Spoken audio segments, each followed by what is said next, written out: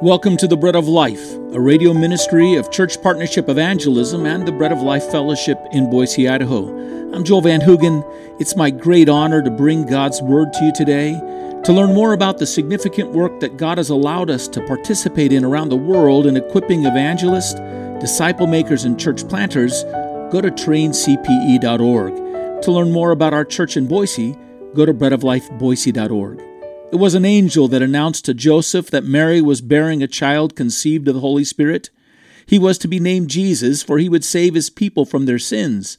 In Matthew chapter 1, verses 22 and 23, Matthew completes the commentary on this event with these words. So all this was done that it might be fulfilled which was spoken by the Lord through the prophet, saying, Behold, the virgin shall be with child and bear a son, and they shall call his name Immanuel, which is translated, God with us.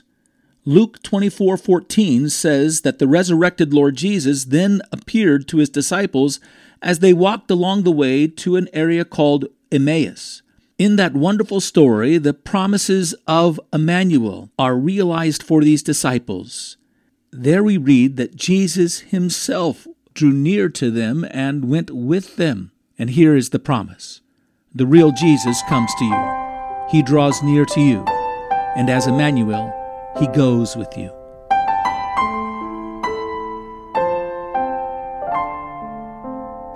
Do you recognize that he's here? That he's knocking? Do you hear his voice? This is Jesus. He's calling to you. And the moment at which a person turns their life to God, and even as we move deeper into a relationship with God, it's because God draws near to us. Jesus draws near to us and communicates that it's God's divine initiative calling us into himself. And then as we go in our Christian life, we have these ongoing experiences where Jesus himself draws near to us again and again to show us things and to reveal to us that he's heard our cries and our prayers and our longing. And he knows your design in the most intimate way. If you pay attention, he'll draw near to you and he'll speak to you. And it continues on in our Christian life that way as he communicates to us. Quite amazing. Christ himself drew near to them, manifested himself to them, showed them, I'm the one who knows the things you've been conversing about, the debates you're having, and I have all the answers. That's a profound thing to take place. It's a wonderful thing when we go and do the gospel and share the gospel with people, because we believe God is actually working ahead of us, convicting people of sin and righteousness and judgment through the Holy Spirit. And he's stirring up these questions within him. And there are these moments at which they realize, God is here. Those are the desires of my life, and this is the answer. It's quite powerful. Here's the third thing. It's the best. Jesus himself drew near to them.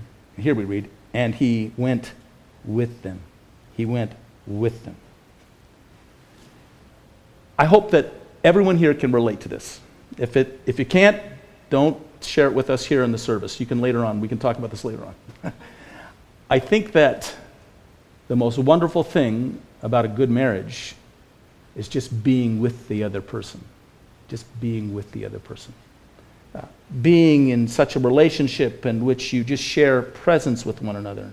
In times, conversation, but also in the quietness of, there's something about it. Even that you're with that person for so long that the cadence of your slumber even begins to mesh together. Right? You begin to breathe in cadence with one another. You've just been with one another so long, and it's a wonderful, wonderful thing. I hope you've all known that experience. Little kids grow up knowing that. They're born into a family, and they're with their brothers and sisters, and they grow up in that place, and it's that witness that enriches their life. It's the thing that you'll tell tales of. It's as you get old and you get together and you'll want to go back and reminisce. You'll reminisce about all the things you enjoyed and experienced when you were with one another. It's the great thing that we are born for and that we need above everything else. And at the same time, all of us have had experiences in which we have been in the presence of other individuals for long periods of time, and yet we've come away from those times with those other individuals feeling as if they were not with us, right? Feeling as if they left knowing nothing about us nor our experience of them and how we engaged them. We were, in a sense, mere cogs in the social mechanism that provided some dynamic for their day, but we ourselves were largely not seen in that experience. It could have been anybody else, and it would have made no difference whatsoever. And I'm actually afraid that many times that might be the dynamic that people experience for us many times. But I just want to tell you, it's not the way that we've learned from the Lord Jesus. It's not how we experience Him. When He comes to us, He comes to be with us. He listens to us, and He hears us, and He sees us, and He watches over us, and He's attentive to ourselves. And He promised His disciples, when He sent them out as messengers to the gospel to the ends of the earth, He said, "Lo, I'll be with you always, even to the end of the age." Now, I talked about the wonder of just being with a person, and that's the great thing about a marriage. And my wife just had to leave. I think my little boy was a little too chatty. But when she's here in the service, I like it better when she's not. When she's in the house, I enjoy my home much more than even if she go out to go shopping for a little while. When she's not there, I know I'm not with her. A person can say, "Oh, well, you're always with me in my heart." Well, listen, I've traveled long enough to know that although I love my wife and I have thoughts of her, and that those thoughts are always with me, that when I get in the plane and I'm sitting in the middle seat in economy class between two rather large, bulky individuals, that I'm not with my wife. This is a different dynamic. And I don't particularly enjoy it. And I long for it. The time I leave, I've learned to discipline myself to not, I used to do this and it would make the days go so long, I would start counting down the days until I could go back to be with my wife and my family. And I had to stop doing that because it would just make the days just go by too slowly. We're not always with one another.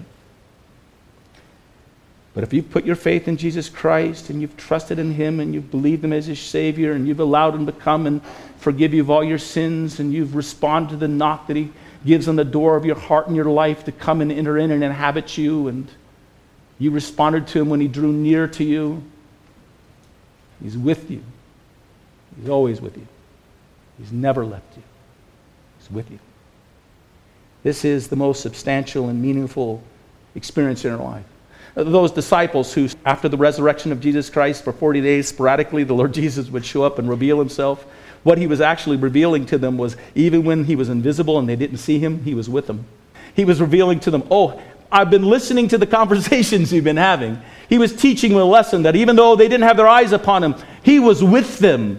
And He would always be with them. You go and preach the gospel, and this will keep working, and I'll always be with you, even to the end of the age. That was the design. That was the purpose of all this. Was so that you would be with me and I would be with you. How meaningful, how wonderful. Paul comes to the end of his ministry in 2 Timothy chapter 4, and in verses 16 and 17, he shares something that's not a great compliment to the church. He shares, in a sense, his personal disposition in that very moment. Where his life played out to in that very moment. Through all the ministry he's had. He's been brought under arrest for his ministry, and as a result, he's been brought before judgment, before the Roman authorities. Eventually, Paul will be beheaded because of this. But Paul writes this, "At my first offense, no one stood with me, but all forsook me. May it not be charged against them." It's kind of a sad statement. That's kind of like that picture we said of people that you're with, and you know you're really not with them. They don't really show up. That they weren't engaging you and listening to you and alongside of you and giving themselves to you. And that was his experience, sadly enough. Verse 17, here's his encouragement. "But the Lord stood with me and strengthened me." Here's, in a sense, the last testimony of the life of Paul and his ministry. The Lord was with me and the Lord strengthened me. That should be the testimony of the Christian life. That should be the story that you tell. The story you tell throughout your life when you gather with people is a reminiscence of what you did with this person and that person. Go to high school reunion, you think about what you did when you were with one another, and when you meet some friend that you grew up with that you used to play with as a child, you think of the things you did with one another, etc. But the great overarching story of the growing Christian is a story of being with God and with Jesus. And if you look at your life, can you really tell that story? Is that the dominant story and lesson and account of your life? Since the day you met Him, you've been with Him? That's God's design. It's God's desire. That's the trajectory He wants to put you on. Yes, there's service that we render to God. Yes, there's study that we give in His Word. Yes, there's good works that we do, and there's prayers that we pray, and there's fellowship that we share together. But the real question is, God there? Is this all just an expression of being with the Lord Jesus? if you enjoy him, you find out you don't want to just enjoy him by yourself. You want to enjoy him with others. I think one of the things that as you age, you realize, when I began my Christian walk, I can think of times when I was a young man and I was alone in my room and I was longing to experience the Lord Jesus, longing for him to impart my life, sometimes just brought to tears in this romantic pursuit of this unique and wonderful relationship with the God of all creation. And then in that relationship, I set out to serve him and to make him known. At some point in time, things change in a sense. I had a picture in my mind that came to this as I was driving to church today. At some point in time, it's like there were these different... I began to be like a hen sitting on a nest. There's different eggs that you start sitting on. You're incubating things. You think as you get older that we have less to do, but it's like all of us have these responsibilities, people that we're concerned for, children we're concerned for, and they accumulate, and it's like these eggs that we're incubating, right? We're just sitting there, and all well and good, but to be reminded that the Lord Jesus saved you and I for himself, so we would be with him and experience him and know him. What do I want in the year that comes? I want to answer that romantic call of my God. I want in all that I do and all the actions that I take to be taken in this great pursuit to enjoy being with him. That would be the thing that defines or arches over all the things that we experience. This is what he offers us. This is what he calls us to. Ultimately, he's preparing to take us back to the garden where everything will revolve in a new way, in a perfected creation around us. Well, around us being with him. And the hymnist has described the climax of heaven on earth this way. I'll close with this. He and I, in that bright glory, one deep joy shall share. Mine to be forever with him, and his that I am there. Let's bow our heads. A response that we would give, you'll gauge it from our hearts to see if this is the true and deep desire of your redeemed people. Oh God, we want to be with you. We want nothing between me and my Savior.